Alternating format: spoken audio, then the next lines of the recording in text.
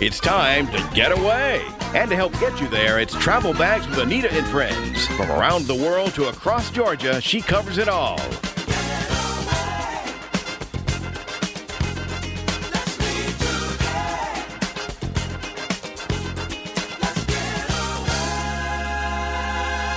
Now, here's the host of Travel Bags, Anita Thomas. Hello, and welcome aboard Travel Bags with Anita and Friends. Boy, do I have a treat for you guys today.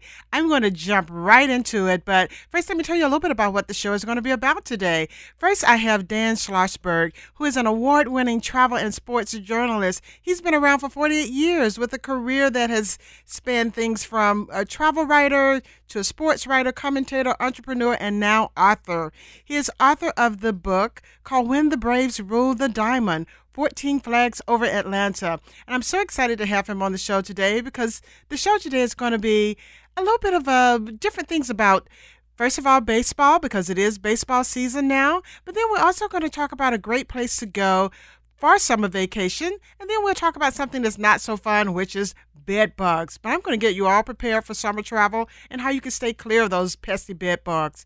But let's first jump in and hear an interview that I had with Dan Schlossberg, author of When the Braves Rule the Diamond, 14 Flags over Atlanta. Dan, it's so great to have you on the show. So thanks a lot for taking a little bit of time from your very extremely busy schedule, because I know you're in town with lots of interviews and to promote your most recent book. And I want to talk about that, but I also want to talk about travel. Actually, I want to talk about so many things with you. But I really want to first start off because you've had a really long career in journalism. I mean, you look so young, so I don't know how you've done this. Maybe you started when you were 2 years old. But 48 years in journalism, I think I've read? Something like that. Yeah, I have a lot of energy. It keeps me young, keeps me active, makes me think. I get up early in the morning because I know when I wake up, I have a whole article written out of my head, and I have to get it on paper. And typing really fast helps, 150 words a minute. And, I'm very energetic. I like to get things done, and the quietest times are early morning or late at night. I agree with you, but I'm not a morning person. I've become a morning person because I have 3 dogs.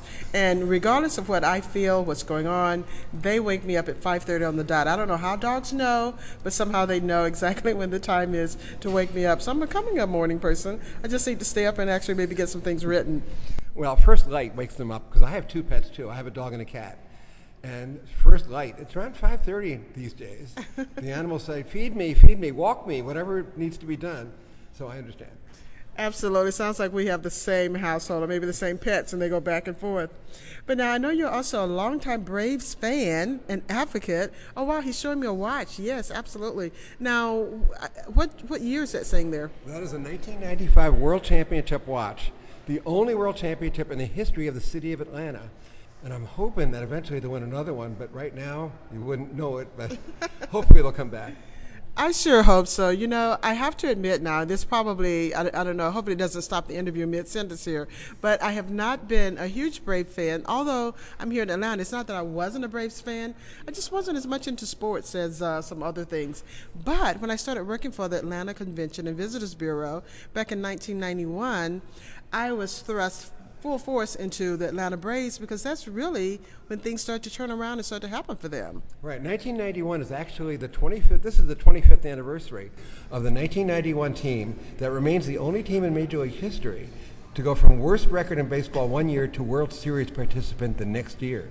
So it's a great time for my book to come out because the book is all about the 14-year title streak, unprecedented in any professional sport.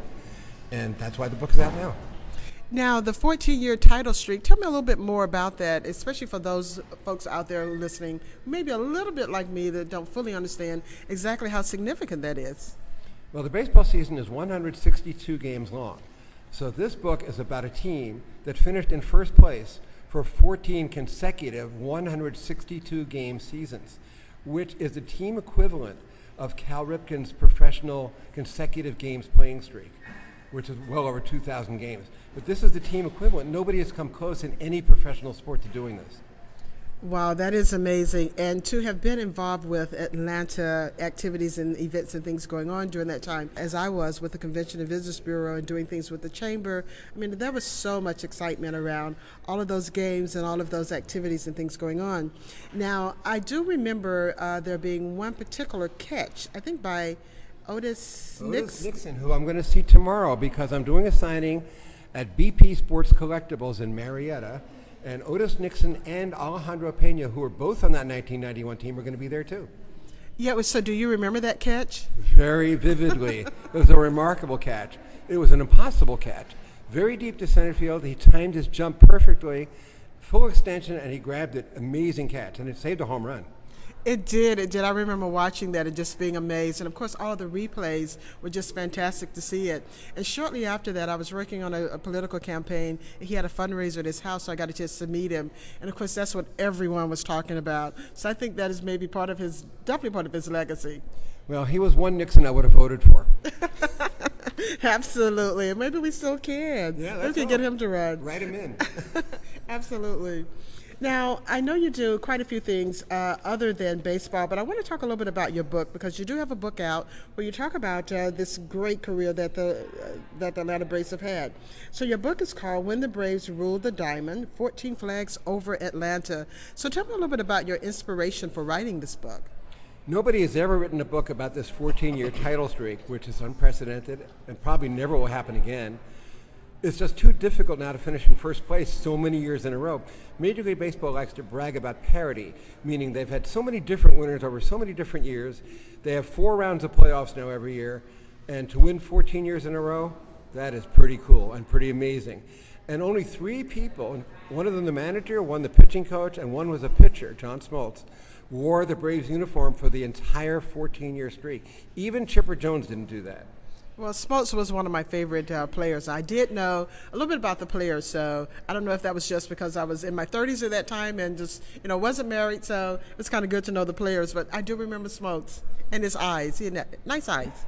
I thought you were going to tell me about the tight uniform, but that's okay. Well, I probably noticed that as well, but somehow his eyes seem to be what I remember the most. But now I see your foreword here on the book is by Bobby Cox. Now, tell me a little bit about that. When he first became manager of the Braves back in the 70s, they really were the bad news Braves. I mean, you could have made a movie about them. They were pathetic. The only thing they could catch was a cold. I mean, they were really, really bad. He was a young manager. Ted Turner hired him away from the Yankees, where he was a coach, and hired him as manager. And when he got fired in 1981, Ted Turner said, if Bobby Cox weren't the man getting fired today, he'd be the guy being hired. The guy they did hire to replace him was Joe Torre, who later went on to so much success with the Yankees. And ironically, Bobby Cox and Joe Torre both got into the Hall of Fame at exactly the same time in 2014. But now you're friends with him, or do you know him personally? I do know them personally, especially Bobby. When Bobby became the manager of the Braves, I wrote the first article about him. It was for Atlanta Magazine. Just a profile of the new young manager, the brash young manager in Atlanta. And he showed signs of being innovative and creative and getting the players to relate to him. And after he got fired, he went to Toronto as manager there, and he was successful there, so much so that Ted Turner hired him back to be the general manager and to build the farm system and bring in all those great young arms, pitching-wise. And then Bobby, as general manager, went back to the field in the middle of the 1990 season, and he did both jobs for half a year until John Schuerholz came along as general manager, and Bobby stayed on the field. Well, he really has had a great career. I mean, it's been fascinating to watch his career. And like I said, the little bit that I was involved with the Braves, I mean, I could tell that he was really a dynamic guy with lots of talent. The funny thing is, Anita, that Bobby Cox has a record for the most ejections by any manager. He's a very mild-mannered, even-tempered guy with the media, his family, friends. But when it comes to game situations where he thinks the call has gone against his team, it's sort of Dr. Jekyll and Mr. Cox. I mean, he gets crazy. Yes. And he was ejected 185 times from regular season games and 3 times from postseason games. He's the only manager ever to be ejected from more than one World Series game. Yes, fascinating to hear all of this that Dan has been involved with the Braves. And when we come back, we'll pick up where we left off with Dan Schlossberg, author of When the Braves Ruled the Diamond, 14 Flags Over Atlanta. This is Travel Bags with Anita and Friends on North Georgia's News Talk, WDUN. We're gonna cheer.